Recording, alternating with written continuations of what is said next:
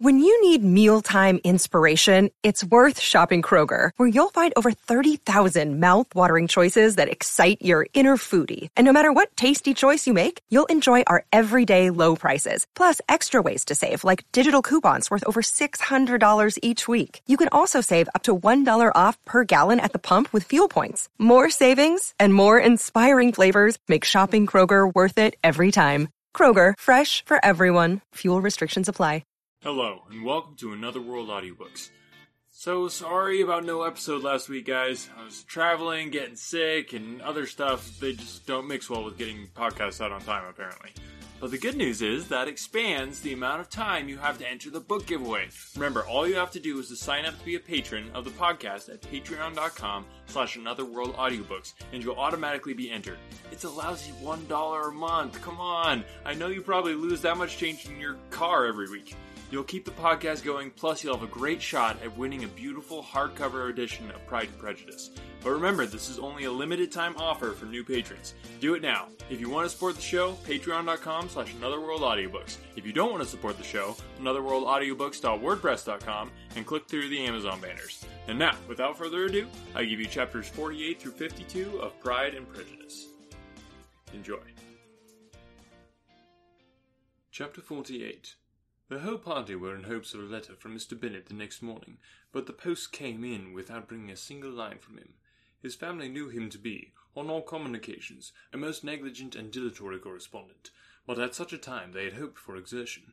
They were forced to conclude that he had no pleasing intelligence to send. But even of that they would have been glad to be certain. Mr. Gardiner waited only for the letters before he set off. When he was gone, they were certain at least of receiving constant information of what was going, and their uncle promised, at parting, to prevail on Mr. Bennet to return to Longbourn as soon as he could, to the great consolation of his sister, who considered it as the only security of her husband's not being killed in a duel. Mrs. Gardiner and the children were to remain in Hertfordshire a few days longer, as the former thought her presence might be serviceable to her nieces. She shared in their attendance on Mrs. Bennet, and was a great comfort to them in their hours of freedom.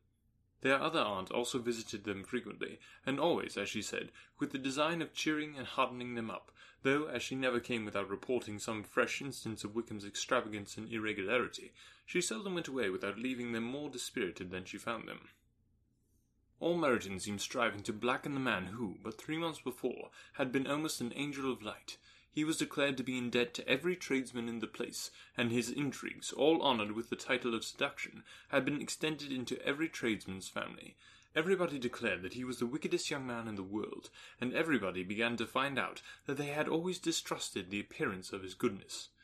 Elizabeth, though she did not credit above half of what was said, believed enough to make her former assurance of her sister's ruin more certain, and even Jane, who believed still less of it, became almost hopeless, more especially as the time was now come when, if they had gone to Scotland, which she had never before entirely despaired of, they must in all probability have gained some news of them.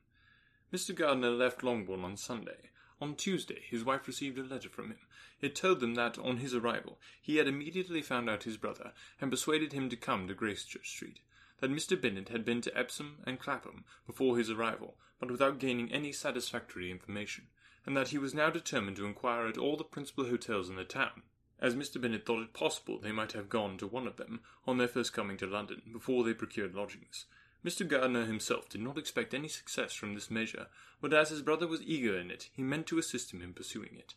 He added that Mr. Bennet seemed wholly disinclined at present to leave London, and promised to write again very soon. There was also a postscript to this effect. I have written to Colonel Forster to desire him to find out, if possible, from some of the young man's intimates in the regiment, whether Wickham has any relations or connections who would be likely to know in what part of town he has now concealed himself. If there were anyone that one could apply to with a probability of getting such a clue as that, it might be of essential consequence. At present we have nothing to guide us. Colonel Forster will, I dare say, do everything in his power to satisfy us on this head. But on second thought, perhaps Lizzie could tell us what relations he has now living, better than any other person. Elizabeth was at no loss to understand from whence this deference to her authority proceeded, but it was not in her power to give any information of so satisfactory a nature as the compliment deserved. She had never heard of his having had any relations, except a father and mother, both of whom had been dead many years. It was possible, however, that some of his companions in the shire might be able to give more information, and though she was not very sanguine in expecting it, the application was something to look forward to. Every day at Longbourn was now a day of anxiety, but the most anxious part of each was when the post was expected. The arrival of letters was the grand object of every morning's impatience. Through letters, whatever good or bad was to be told would be communicated, and every succeeding day was expected to bring some news of importance. But before they heard again from Mr. Gardiner, a letter arrived from their father, from a different quarter, from Mr. Collins, which, as Jane had received directions to open all that came to him in his absence, she accordingly read, and Elizabeth, who knew what curiosities his letters always were, looked over her and read it likewise. It was as follows. My dear sir, I feel myself called upon by our relationship and my situation in life to condole with you on the grievous affliction you are now suffering under, which we were yesterday informed by a letter from Hertfordshire. Be assured, my dear sir, that Mrs. Collins and myself sincerely sympathise with you and all your respectable family in your present distress, which must be of the bitterest kind, because proceeding from a cause which no time can remove. No argument shall be wanting on my part that can alleviate so severe a misfortune, or that may comfort you under a circumstance that must be of all others the most afflicting to a parent's mind.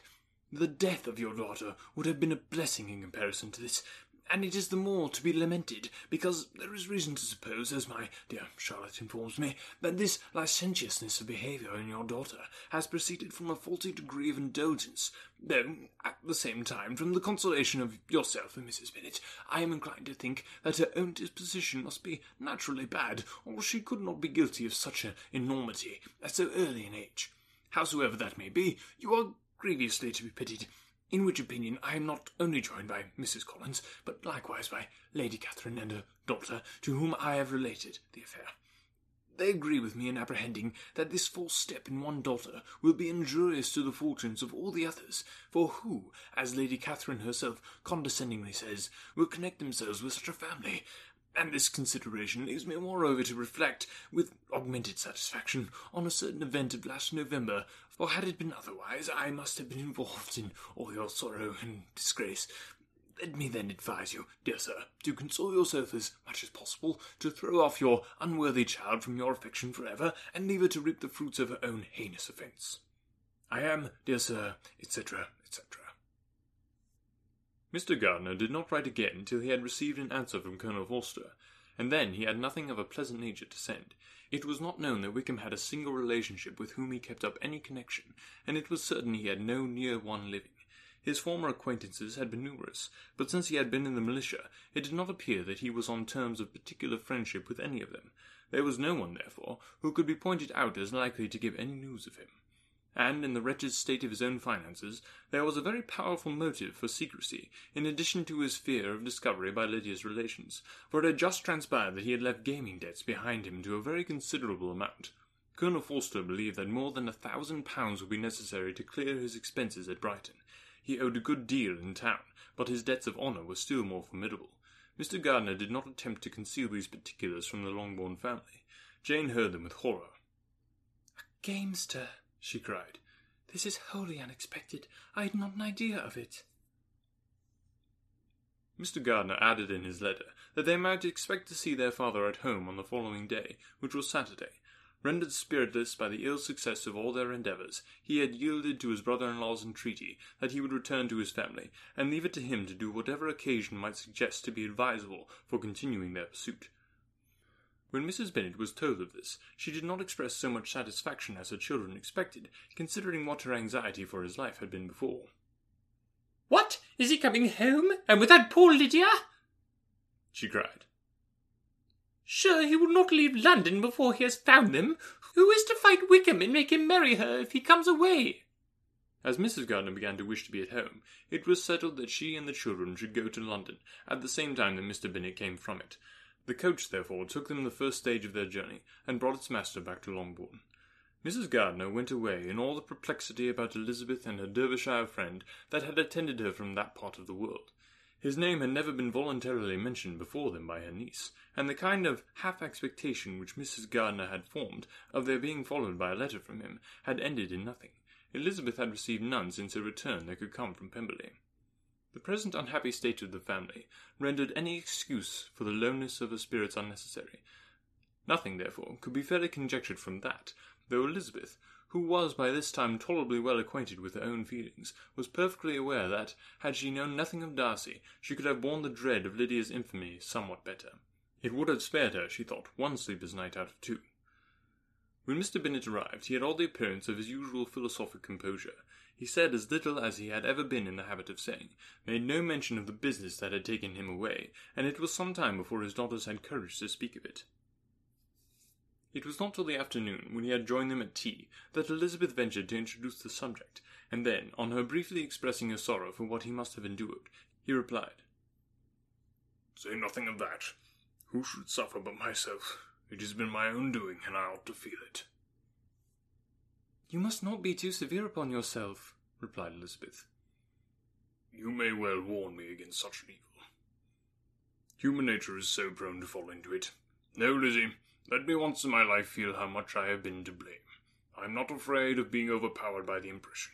It will pass away soon enough." "Do you suppose them to be in London?" "Yes. Where else can they be so well concealed?" "And Lydia used to want to go to London," added Kitty.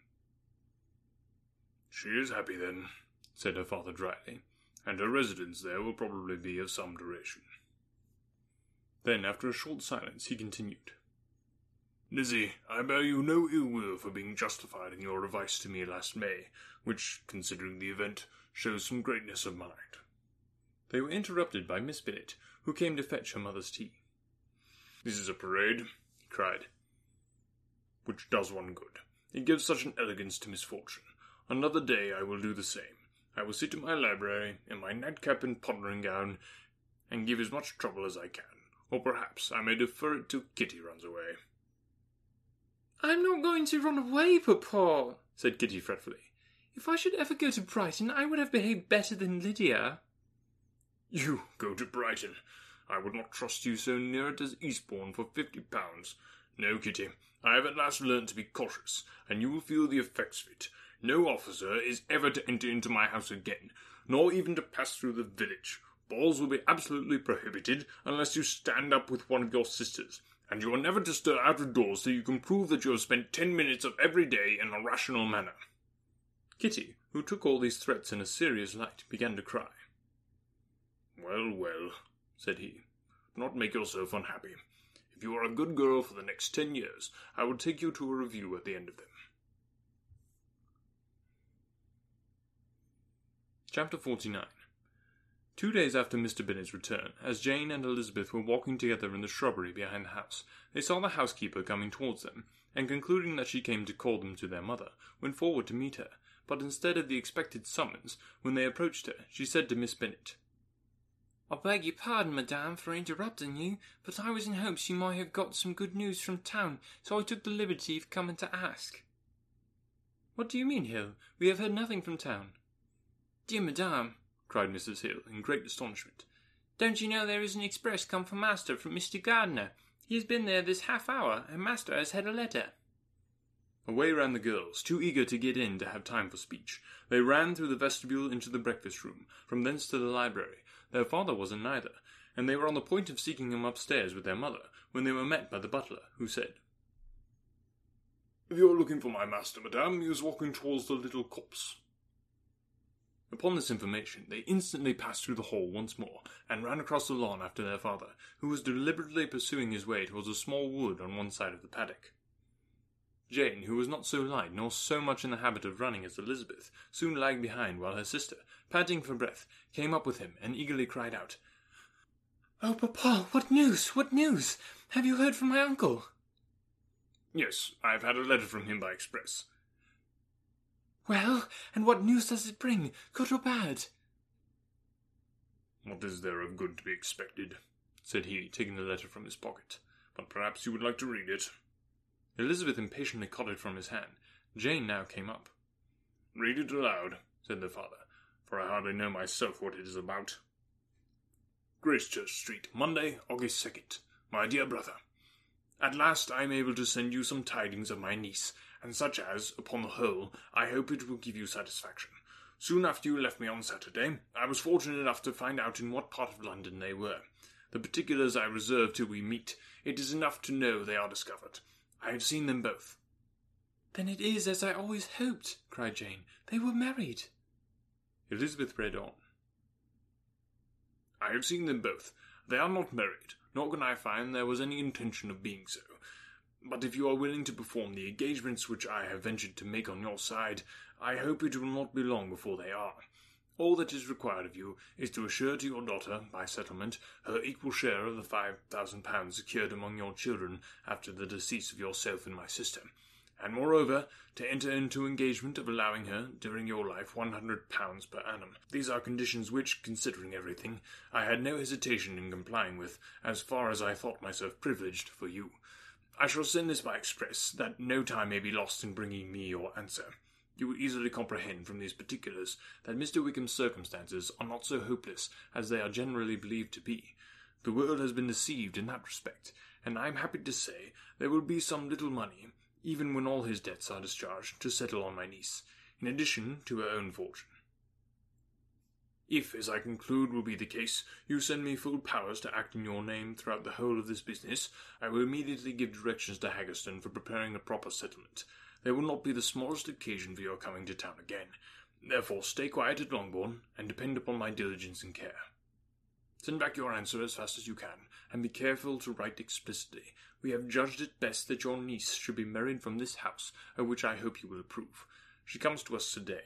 I shall write again as soon as anything more is determined on. Yours, etc., Edmund Gardner."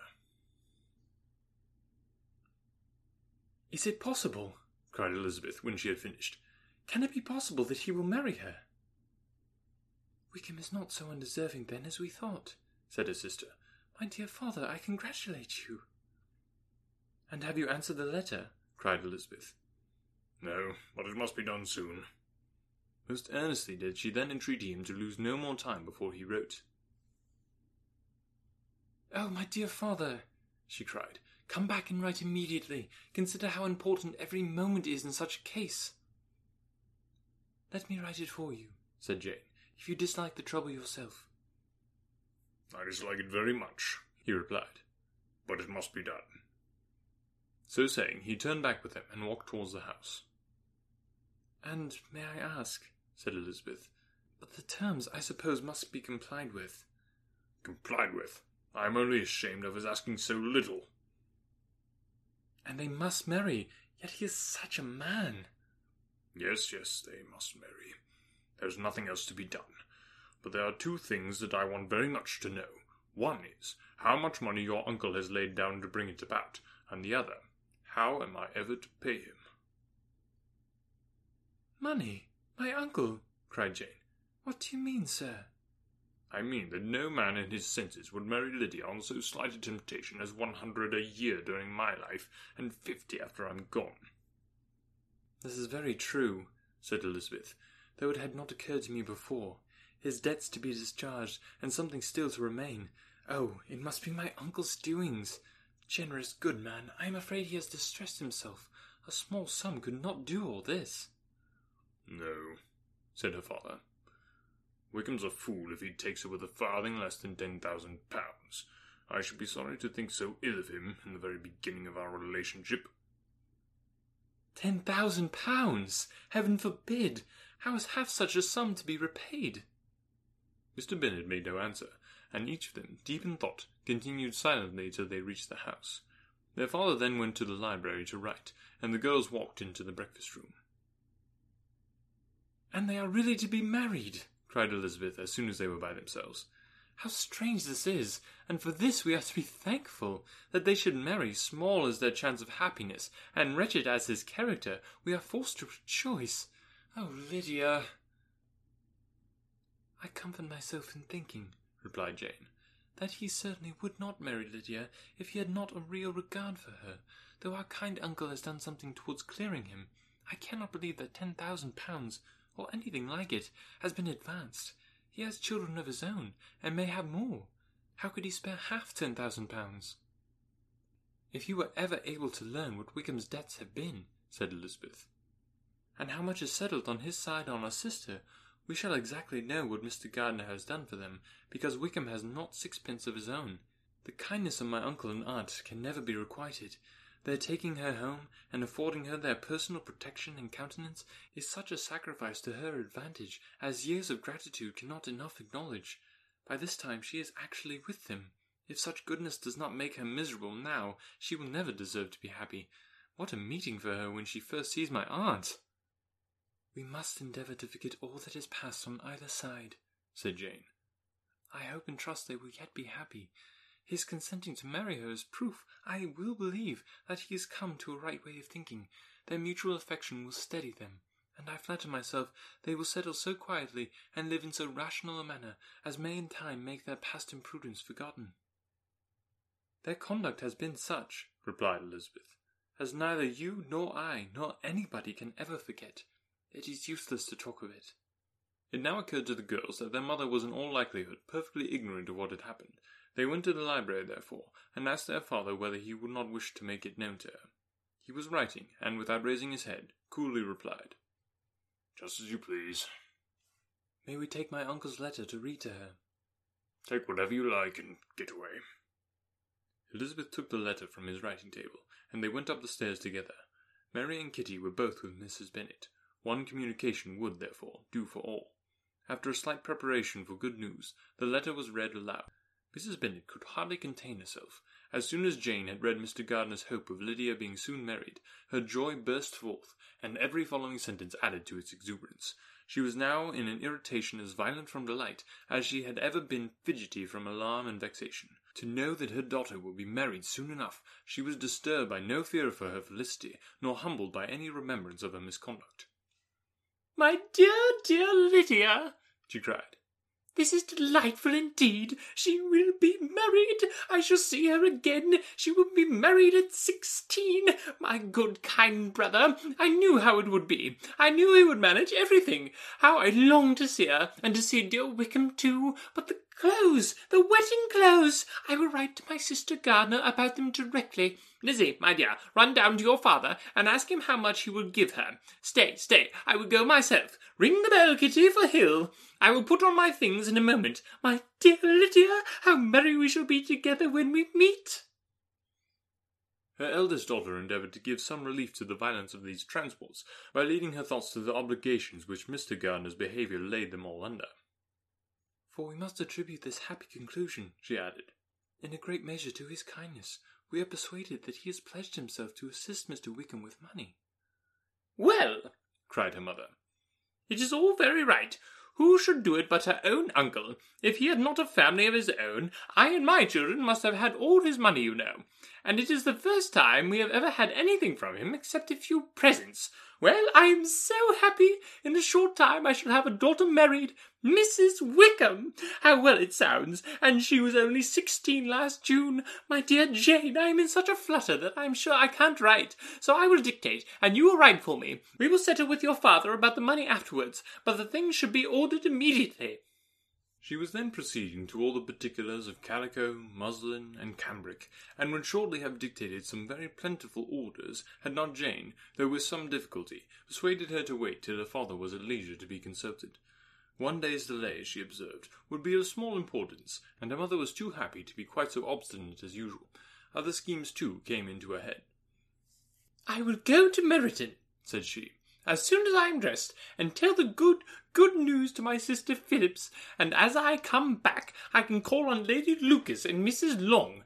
Kitty, run down and order the carriage. An airing would do me a great deal of good, I am sure. Girls, can I do anything for you at Meryton? Oh, here comes Hill, my dear Hill. Have you heard the good news? Lydia is going to be married, and you shall all have a bowl of punch to make merry at her wedding."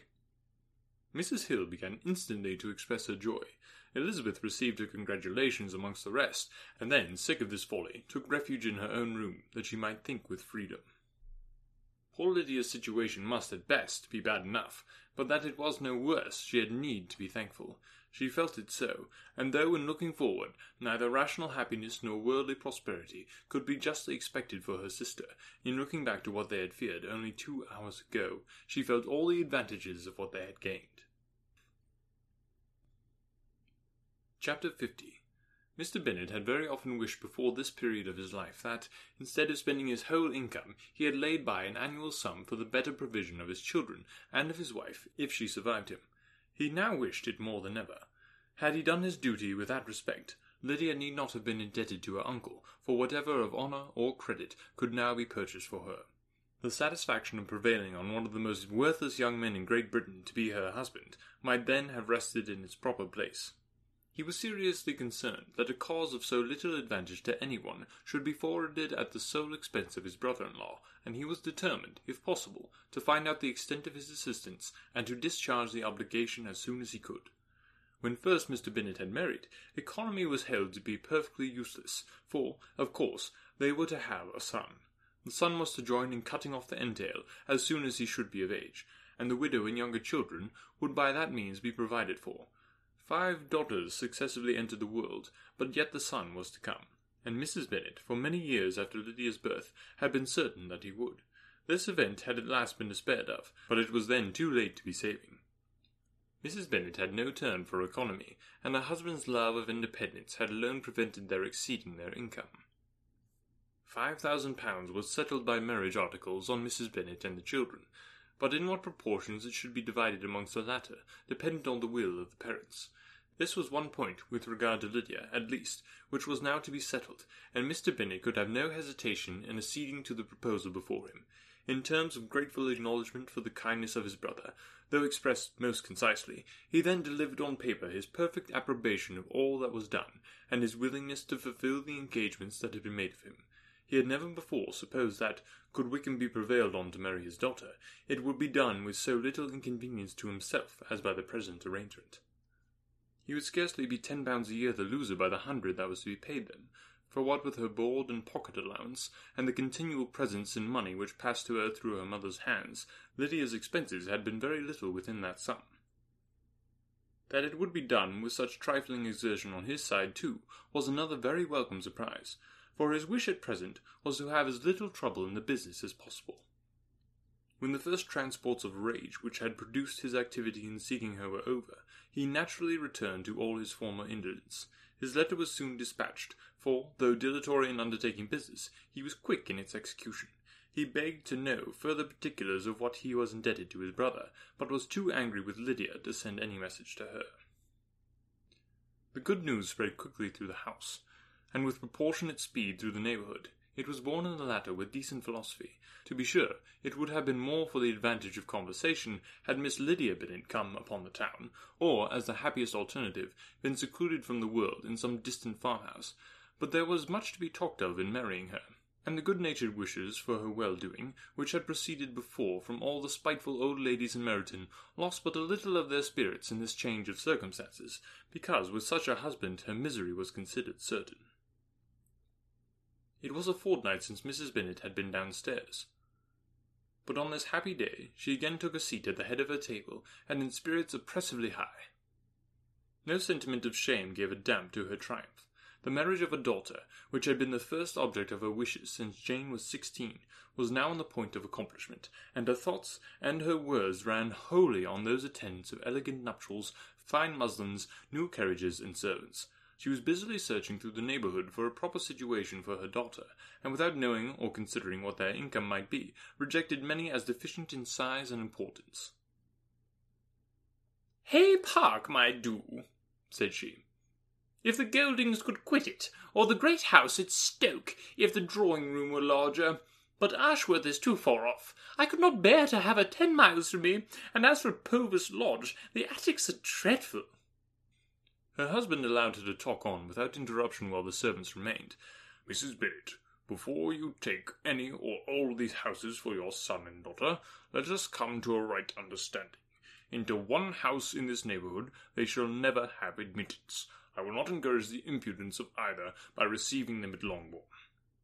A long dispute followed this declaration, but Mr. Bennet was firm. It soon led to another, and Mrs. Bennet found with amazement and horror that her husband would not advance a guinea to buy clothes for his daughter. He protested that she should receive from him no mark of affection whatever on the occasion. Mrs. Bennet could hardly comprehend it. that his anger could be carried to such a point of inconceivable resentment as to refuse his daughter a privilege without which her marriage would scarcely seem valid exceeded all she could believe possible. She was more alive to the disgrace which her want of new clothes must reflect on her daughter's nuptials than to any sense of shame at her eloping and living with Wickham a fortnight before they took place. Elizabeth was now most heartily sorry that she had, from the distress of the moment, been led to make Mr. Darcy acquainted with their fears for her sister.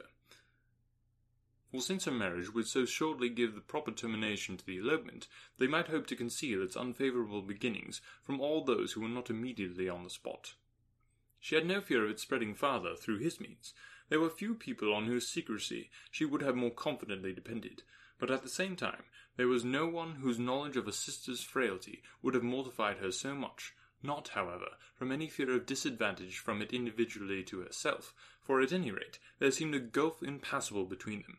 Had Lydia's marriage been concluded on the most honourable terms, it was not to be supposed that Mr. Darcy would connect himself with a family where, to every other object, would now be added an alliance and relationship of the nearest kind with a man whom he so justly scorned.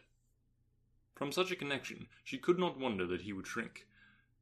The wish of procuring her regard, which she had assured herself of his feelings in Derbyshire, could not in rational expectation survive such a blow as this. She was humbled, she was grieved, she repented, though she hardly knew of what. She became jealous of his esteem, when she could no longer hope to be benefited by it. She wanted to hear of him, when there seemed the least chance of gaining intelligence. She was convinced that she could have been happy with him, when it was no longer likely they should meet. What a triumph for him, as she often thought, could he know that the proposals which she had proudly spurned only 4 months ago would now have been most gladly and gratefully received. He was as generous, she doubted not, as the most generous of his sex, but while he was mortal, there must be a triumph. She began now to comprehend that he was exactly the man who, in disposition and talents, would most suit her. His understanding and temper, though unlike her own, would have answered all her wishes. It was a union that must have been to the advantage of both. By her ease and liveliness, his mind might have been softened, his manners improved, and from his judgment, information, and knowledge of the world, she must have received benefit of greater importance. But no such happy marriage could now teach the admiring multitude what connubial felicity really was. A union of a different tendency, and precluding the possibility of the other, was soon to be formed in their family. How Wickham and Lydia were to be supported in tolerable independence she could not imagine, but how little of permanent happiness could belong to a couple who were only brought together because their passions were stronger than their virtue, she could easily conjecture. Mr. Gardiner soon wrote again to his brother. To Mr. Bennet's acknowledgments he briefly replied, with assurance of his eagerness to promote the welfare of any of his family, and concluded with entreaties that the subject might never be mentioned to him again. The principal purport of his letter was to inform them that Mr. Wickham had resolved on quitting the militia.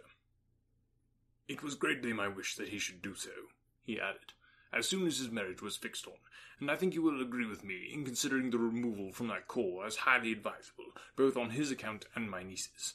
It is Mr. Wickham's intentions to go into the regulars, and among his former friends there are still some who are able and willing to assist him in the army. He has the promise of an ensigncy in General's regiment, now quartered in the north. It is an advantage to have it so far from this part of the kingdom. He promises fairly, and I hope among different people, where they may each have a character to preserve, they will both be more prudent. I have written to Colonel Forster to inform him of our present arrangements, and to request that he will satisfy the various creditors of Mr. Wickham, in and near Brighton, with assurances of speedy payment, for which I have pledged myself. And will you give yourself the trouble of carrying similar assurances to his creditors in Meryton, of whom I shall subjoin a list according to his information. He has given in all his debts. I hope at least he has not deceived us.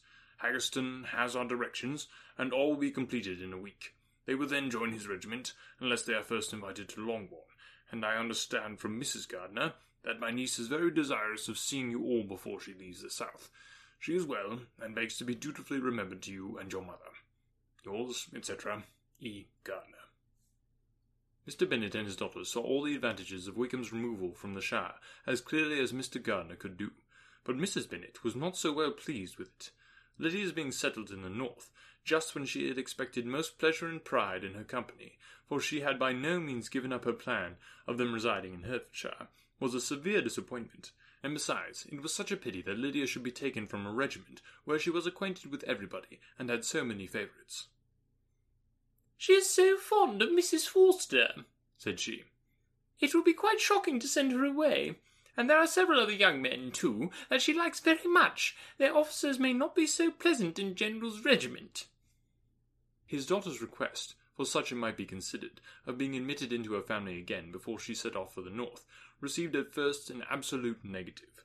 But Jane and Elizabeth, who agreed in wishing, for the sake of their sister's feelings and consequence, that she should be noticed on her marriage by her parents, urged him so earnestly, yet so rationally and so mildly, to receive her and her husband at Longbourn, as soon as they were married, that he was prevailed on to think as they thought, and act as they wished. And their mother had the satisfaction of knowing that she would be able to show her married daughter in the neighbourhood before she was banished to the north. When Mr. Bennet wrote again to his brother, therefore, he sent his permission for them to come, and it was settled that as soon as the ceremony was over, they should proceed to Longbourn. Elizabeth was surprised, however, that Wickham should consent to such a scheme, and had she consulted only her own inclination, any meeting with him would have been the last object of her wishes. Chapter 51. Their sister's wedding day arrived, and Jane and Elizabeth felt for her probably more than she felt for herself. A carriage was sent to meet them, and they were to return in it by dinner-time. Their arrival was dreaded by the elder Miss Bennet, and Jane more especially, who gave Lydia the feelings which would have attended herself, had she been the culprit, and was wretched in the thought of what her sister must endure. They came. The family was assembled in the breakfast-room to receive them. Smiles decked the face of Mrs. Bennet as the carriage drove up to the door. Her husband looked impenetrably grave. Her daughters alarmed, anxious, uneasy. Lydia's voice was heard in the vestibule. The door was thrown open, and she ran into the room. Her mother stepped forwards, embraced her, and welcomed her with rapture, gave her hand with an affectionate smile to Wickham, who followed his lady, and wished them both joy with an alacrity which showed no doubt of their happiness. Their reception from Mr. Bennet, to whom they then turned, was not quite so cordial. His countenance rather gained in austerity, and he scarcely opened his lips. The easy assurance of the young couple, indeed, was enough to provoke him. Elizabeth was disgusted, and even Miss Bennet was shocked. Lydia was Lydia still. Untamed, unabashed, wild, noisy, and fearless, she turned from sister to sister, demanding their congratulations, and when at length they all sat down, looked eagerly round the room, took notice of some little alteration in it, and observed, with a laugh, that it was a great while since she had been there. Wickham was not at all more distressed than herself, but his manners were always so pleasing that had his character and his marriage been exactly what they ought, his smiles and his easy address, while he claimed their relationship, would have delighted them all. Elizabeth had not before believed him quite equal to such assurance, but she sat down, resolving within herself to draw no limits in future to the impudence of an impudent man. She blushed, and Jane blushed, but the cheeks of the two who caused their confusion suffered no variation of colour. There was no want of disclosure. The bride and her mother could neither of them talk fast enough, and Wickham, who happened to sit near Elizabeth, began inquiring after his acquaintance in that neighbourhood, with a good-humoured ease which she felt very unable to equal in her replies. They seemed each of them to have the happiest memories in the world. Nothing of the past was recollected with pain, and Lydia led voluntarily to subjects which her sisters would not have alluded to for the world. "Oh, think of it being 3 months!" she cried, "since I went away. It seems but a fortnight, I declare, and yet there have been things enough happened in the time. Good gracious, when I went away, I am sure I had no more idea of being married till I came back again, though I thought it would be very good fun if I was." Her father lifted up his eyes. Jane was distressed. Elizabeth looked expressively at Lydia, but she, who never heard nor saw anything of which she chose to be insensible, gaily continued. "Oh, Mamma, do the people hereabouts know I am married today? I was afraid they might not, and we overtook William Golding in his curricle, so I determined he should know it, and so I let down the side-glass next to him, took off my glove, and let my hand just rest upon the window-frame, so that he might see the ring, and then I bowed and smiled like anything." Elizabeth could bear it no longer. She got up and ran out of the room, and returned no more till she heard them passing through the hall to the dining-parlour. She then joined them soon enough to see Lydia, with anxious parade, walking up to her mother's right hand, and hear her say to her eldest sister, "Oh, Jane, I take your place now, and you must go lower, because I am a married woman." It was not to be supposed that time would give Lydia the embarrassment from which she had been so wholly free at first. Her ease and good spirits increased. She longed to see Mrs. Phillips, the Lucases, and all their other neighbours, and to hear herself called Mrs. Wickham by each of them. And in the meantime, she went after dinner to show her ring and boast of being married to Mrs. Hill and the 2 housemaids. "Well, mamma," said she, when they were all returned to the breakfast-room, "and what do you think of my husband? Is not he a charming man? I am sure my sisters must all envy me.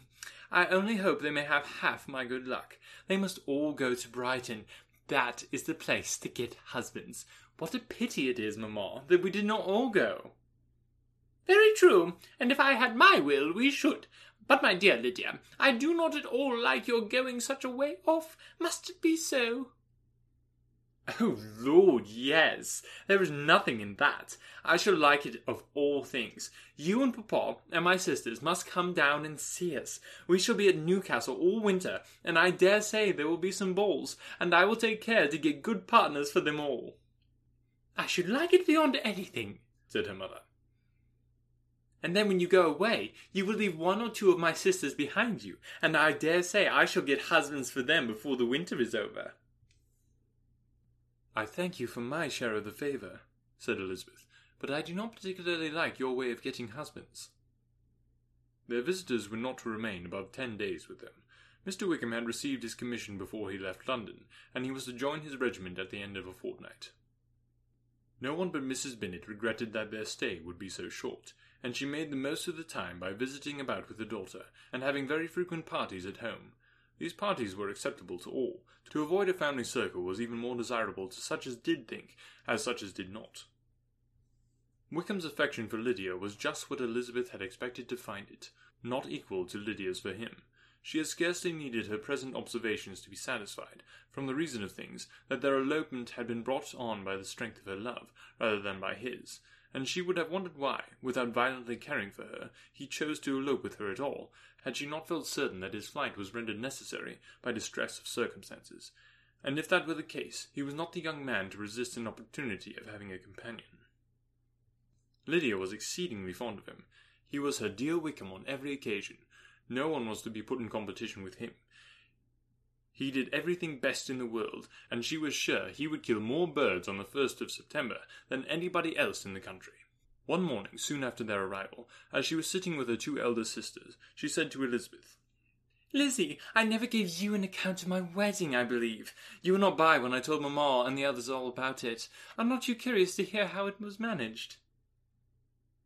"No, Lily," replied Elizabeth. "I think there cannot be too little said on the subject." "Law, you are so strange. But I must tell you how it went off. We were married, you know, at St. Clement's, because Wickham's lodgings were in that parish, and it was settled that we should all be there by 11 o'clock. My uncle and aunt and I were to go together, and the others were to meet us at the church. Well, Monday morning came, and I was in such a fuss. I was so afraid, you know, that something would happen to put it off, and then I should have gone quite distracted. And there was my aunt, all the time I was dressing, preaching and talking away, just as if she was reading a sermon. However, I did not hear above 1 word in 10, for I was thinking, you may suppose, of my dear Wickham. I longed to know whether he would be married in his blue coat. Well, and so we breakfasted at 10 as usual. I thought it would never be over, for by the by, you ought to understand that my uncle and aunt were horrid and pleasant all the time I was with them. If you believe me, I did not once put my foot out of doors, though I was there a fortnight. Not one party or scheme or anything. To be sure, London was rather thin, but however, the little theatre was open. Well, and so just as the carriage came to the door, my uncle was called away upon business to that horrid man, Mr. Stone. And then, you know, when once they get together, there is no end of it. Well, I was so frightened I did not know what to do, for my uncle was to give me away, and if we were beyond the hour, we could not be married all day. But luckily, he came back in 10 minutes' time, and then we all set out. However, I recollected afterwards that if he had been prevented going, the wedding need not be put off, for Mr. Darcy might have done as well."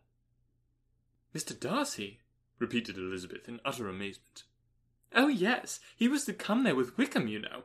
But gracious me, I quite forgot. I ought not to have said a word about it. I promised him so faithfully. What will Wickham say? It was to be such a secret." "If it was to be a secret," said Jane, "say not another word on the subject. You may depend upon my seeking no further." "Oh, certainly," said Elizabeth, though burning with curiosity. "We will ask you no questions." "Thank you," said Lydia. "For if you did, I should certainly tell you all, and then Wickham would be angry." On such encouragement to ask, Elizabeth was forced to put it out of her power by running away. But to live in ignorance on such a point was impossible, or at least it was impossible not to try for information. Mr. Darcy had been at her sister's wedding. It was exactly a scene, and exactly among people where he had apparently least to do, and least temptation to go. Conjectures as to the meaning of it, rapid and wild, hurried into her brain, but she was satisfied with none. Those that best pleased her, as placing his conduct in the noblest light, seemed most improbable. She could not bear such suspense, and hastily seizing a sheet of paper, wrote a short letter to her aunt, to request an explanation of what Lydia had dropped, if it were compatible with the secrecy which had been intended. "You may readily comprehend," she added, "what my curiosity must be to know how a person unconnected with any of us, and, comparatively speaking, a stranger to our family, should have been amongst you at such a time. Pray write instantly, and let me understand it, unless it is, for very cogent reasons, to remain in the secrecy which Lydia seems to think necessary, and then I must endeavour to be satisfied with ignorance." "Not that I shall, though," she added to herself as she finished the letter. "My dear aunt, if you do not tell me in an honourable manner, I shall certainly be reduced to tricks and stratagems to find it out." Jane's delicate sense of honour would not allow her to speak to Elizabeth privately of what Lydia had let fall. Elizabeth was glad of it, till it appeared whether her inquiries would receive any satisfaction. She had rather be without a confidant. Chapter 52. Elizabeth had the satisfaction of receiving an answer to her letter as soon as she possibly could. She was no sooner in possession of it than, hurrying into the little copse where she was least likely to be interrupted, she sat down on one of the benches, and prepared to be happy, for the length of the letter convinced her that it did not contain a denial. Gracechurch Street, September 6th. My dear niece, I have just received your letter, and shall devote this whole morning to answering it, as I foresee that a little writing will not compromise what I have to tell you. I must confess myself surprised by your application. I did not expect it from you. Don't think me angry, however, for I only mean to let you know that I had not imagined such inquiries to be necessary on your side.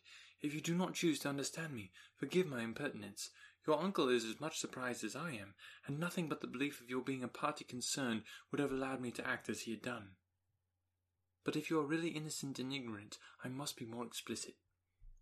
On the very day of my coming home from Longbourn, your uncle had a most unexpected visitor. Mr. Darcy called, and was shut up with him several hours. It was all over before I arrived, so my curiosity was not so dreadfully racked as yours seems to have been. He came to tell Mr. Gardiner that he had found out where your sister and Mr. Wickham were, and that he had talked with them both. Wickham repeatedly, Lydia once. From what I can collect, he left Derbyshire only one day after ourselves, and came to town with the resolution of hunting for them. The motive professed was his conviction of its being owing to himself that Wickham's worthlessness had not been so well known as to make it impossible for any young woman of character to love or confide in him. He generously imputed the whole of his mistake in pride, and confessed that he had before thought it beneath him to lay his private actions open to the world. His character was to speak for itself. He called it, therefore, his duty to step forward and endeavour to remedy an evil which had been brought on by himself. If he had another motive, I am sure it would never disgrace him. He had been some days in town before he was able to discover them, but he had something to direct his search which was more than we had, and the consciousness of this was another reason for his resolving to follow us. There is a lady, it seems, a Mrs. Young, who was some time ago governess to Miss Darcy, and was dismissed from a charge on some cause of disapprobation, though he did not say what. She then took a large house in Edward Street, and was since maintained herself by letting lodgings. This Mrs. Young was, he knew, immediately acquainted with Wickham, and he went to her for intelligence of him as soon as he got to town, but it was 2 or 3 days before he could get from her what he wanted. She would not betray her trust, I suppose, without bribery and corruption, for she really did know where her friend was to be found. Wickham indeed had gone to her on their first arrival in London, and had she been able to receive them into her house, they would have taken up their abode with her. At length, however, our kind friend procured the wished-for direction. They were in such and such a street. He saw Wickham, and afterwards insisted on seeing Lydia. His first object with her, he acknowledged, had been to persuade her to quit her present disgraceful situation and return to her friends as soon as they could be prevailed on to receive her, offering his assistance as far as it would go. but he found Lydia absolutely resolved on remaining where she was. She cared for none of her friends, she wanted no help of his, she would not hear of leaving Wickham.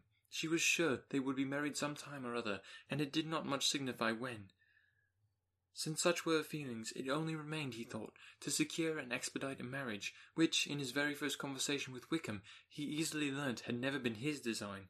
He confessed himself obliged to leave the regiment on account of some debt of honour, which were very pressing, and scrupled not to lay all the ill consequences on Lydia's flight on her own folly alone. He meant to resign his commission immediately, and as to his future situation, he could conjecture very little about it. He must go somewhere, but he did not know where, and he knew he should have nothing to live on. Mr. Darcy asked him why he had not married your sister at once. Though Mr. Bennet was not imagined to be very rich, he would have been able to do something for him, and his situation must have been benefited by marriage. But he found in reply to his question that Wickham still cherished the hope of more effectually making his fortune by marriage in some other country. Under such circumstances, however, he was not likely to be proof against the temptation of immediate relief. They met several times, for there was much to be discussed. Wickham, of course, wanted more than he could get, but at length was reduced to be reasonable. Everything being settled between them, Mr. Darcy's next step was to make your uncle acquainted with it, and he first called in Gracechurch Street the evening before I came home. But Mr. Gardiner could not be seen, and Mr. Darcy found, on further inquiry, that your father was still with him, and would quit town the next morning. He did not judge your father to be a person he could so properly consult as your uncle, and therefore readily postponed seeing him till after the departure of the former. He did not leave his name, and till the next day it was only known that a gentleman had called on business. On Saturday he came again. Your father was gone, your uncle at home, and as I said before, they had a great deal of talk together. They met again on Sunday, and then I saw him too. It was not all settled before Monday. As soon as it was, the express was sent off to Longbourn. But our visitor was very obstinate. I fancy, Lizzie, that obstinacy is the real defect of his character after all. He has been accused of many faults at different times, but this is the true one. Nothing was to be done that he did not do himself, though I am sure, and I do not speak it to be thanked, therefore say nothing about it, your uncle would steadily have settled the whole. They battled it together for a long time, which was more than either the gentleman or lady concerned in it deserved. But at last your uncle was forced to yield, and instead of being allowed to be of use to his niece, was forced to put up with only having the probable credit of it, which went sorely against the grain. And I really believe your letter this morning gave him great pleasure, because it required an explanation which would rob him of his borrowed feathers, and give the praise where it was due. But, Lizzie, this must go no farther than yourself, or Jane at most. You know pretty well, I suppose, what has been done for the young people. His debts are to be paid, amounting, I believe, to considerably more than £1,000, another 1,000 in addition to her own settled upon her, and his commission purchased. The reason why all this was to be done by him alone was such as I have given above. It was owing to him, to his reserve and want of proper consideration, that Wickham's character had been so misunderstood, and consequently that he had been received and noticed as he was. Perhaps there was some truth in this, though I doubt whether his reserve, or anybody's reserve, can be answerable for the event. But in spite of all this fine talking, my dear Lizzie, you may rest perfectly assured that your uncle would never have yielded if we had not given him credit for another interest in the affair. When all this was resolved on, he returned again to his friends, who were still staying at Pemberley, and it was agreed that he should be in London once more when the wedding took place, and all money matters were then to receive the last finish. I believe I have now told you everything. It is a relation which you tell me is to give you great surprise. I hope at least it will not afford you any displeasure. Lydia came to us, and Wickham had constant admission to the house. He was exactly what he had been when I knew him in Hertfordshire, but I would not tell you how little I was satisfied with her behaviour while she stayed with us, if I had not perceived by Jane's letter last Wednesday that her conduct on coming home was exactly of a piece with it, and therefore what I now tell you can give you no fresh pain. I talked to her repeatedly in the most serious manner, representing to her all the wickedness of what she had done, and all the unhappiness she had brought on her family. If she heard me, it was by good luck, for I am sure she did not listen. I was sometimes quite provoked, but then I recollected my dear Elizabeth and Jane, and for their sakes had patience with her. Mr. Darcy was punctual in his return, and as Lydia informed you, attended the wedding. He dined with us the next day, and was to leave town again on Wednesday or Thursday. Will you be angry with me, my dear Lizzie, if I take this opportunity of saying, what I was never bold enough to say before, how much I like him?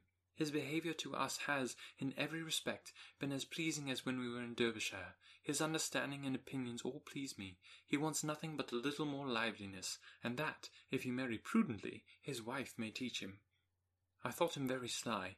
He hardly ever mentioned your name, but slyness seems the fashion. Pray forgive me if I have been very presuming, or at least do not punish me so far as to exclude me from Pemberley. I shall never be quite happy till I have been all round the park.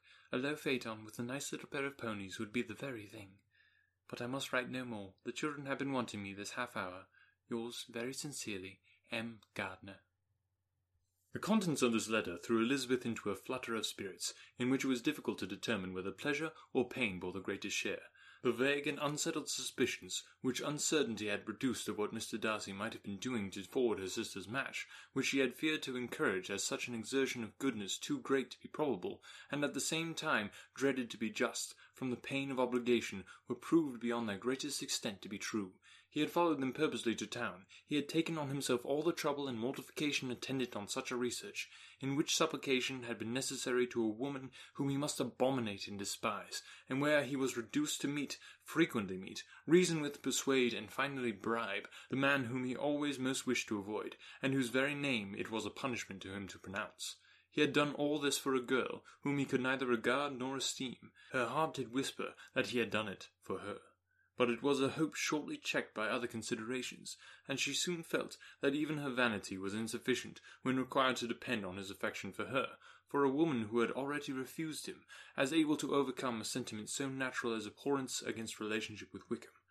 Brother-in-law of Wickham, every kind of pride must revolt from the connection. He had, to be sure, done much. She was ashamed to think how much, but he had given a reason for his interference, which asked no extraordinary stretch of belief. It was reasonable that he should feel he had been wrong. He had liberality, and he had the means of exercising it, and though she would not place herself as his principal inducement, she could perhaps believe that remaining partiality for her might assist his endeavours in a cause where her peace of mind must be materially concerned. It was painful, exceedingly painful, to know that they were under obligations to a person who could never receive a return. They owed the restoration of Lydia, her character, everything, to him. Oh, how heartily did she grieve over every ungracious sensation she had ever encouraged, every saucy speech she had ever directed towards him. For herself, she was humbled, but she was proud of him, proud that in a cause of compassion and honour he had been able to get the better of himself. She read over her aunt's commendation of him again and again. It was hardly enough, but it pleased her. She was even sensible of some pleasure, though mixed with regret, on finding how steadfastly both she and her uncle had been persuaded that affection and confidence subsisted between Mr. Darcy and herself. She was roused from her seat and her reflections by someone's approach, and before she could strike into another path, she was overtaken by Wickham. "I am afraid I interrupt your solitary ramble, my dear sister," said he as he joined her. "You certainly do," she replied with a smile, "but it does not follow that the interruption must be unwelcome." "I should be sorry indeed if it were. We were always good friends, and now we are better." "True. Are the others coming out?" "I do not know. Mrs. Bennet and Lydia are going in the carriage to Meryton, and so, my dear sister, I find from our uncle and aunt that you have actually seen Pemberley." She replied in the affirmative. "I almost envy you the pleasure, and yet I believe it would be too much for me, or else I could take it in my way to Newcastle. And you saw the old housekeeper, I suppose? Poor Reynolds. She was always very fond of me, but of course she did not mention my name to you."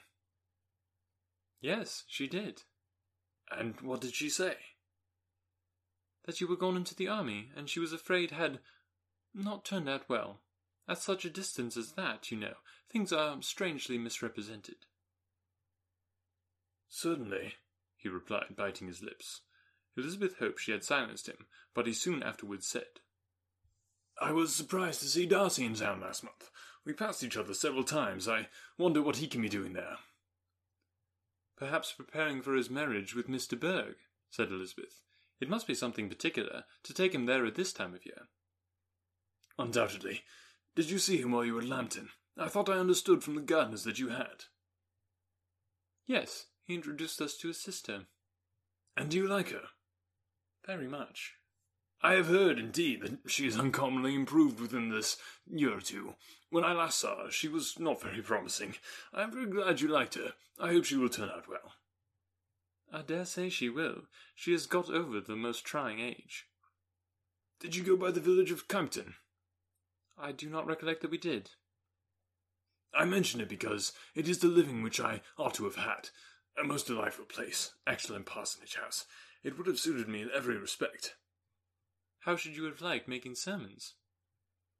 Exceedingly well. I should have considered it as part of my duty, and the exertion would soon have been nothing. One ought not to repine, but to be sure, it would have been such a thing for me.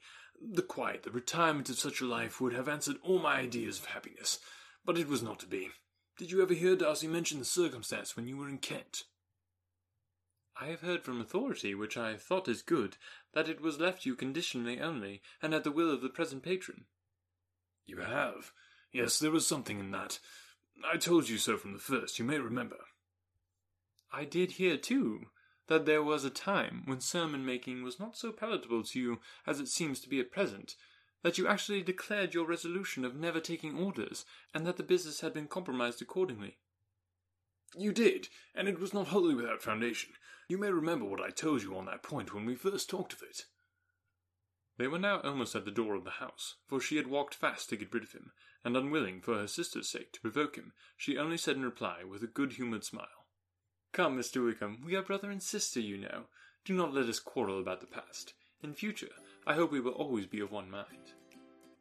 She held out her hand. He kissed it with affectionate gallantry, though he hardly knew how to look, and they entered the house. Thank you so much for listening today. Don't forget to enter the drawing for that awesome hardcover edition of Pride and Prejudice by becoming a patron at patreon.com/anotherworldaudiobooks. And remember to check out the blog, anotherworldaudiobooks.wordpress.com. And if you accidentally click through those Amazon banners, I'm not saying it'll help the podcast at all, but you might have fun clicking on them all the same. If you enjoyed this, would you consider letting me know by leaving a rating? It helps so much. Or if that's too much work, I want you to ask yourself, which one of your friends would love this podcast? Good things are meant to be shared, so pass it on.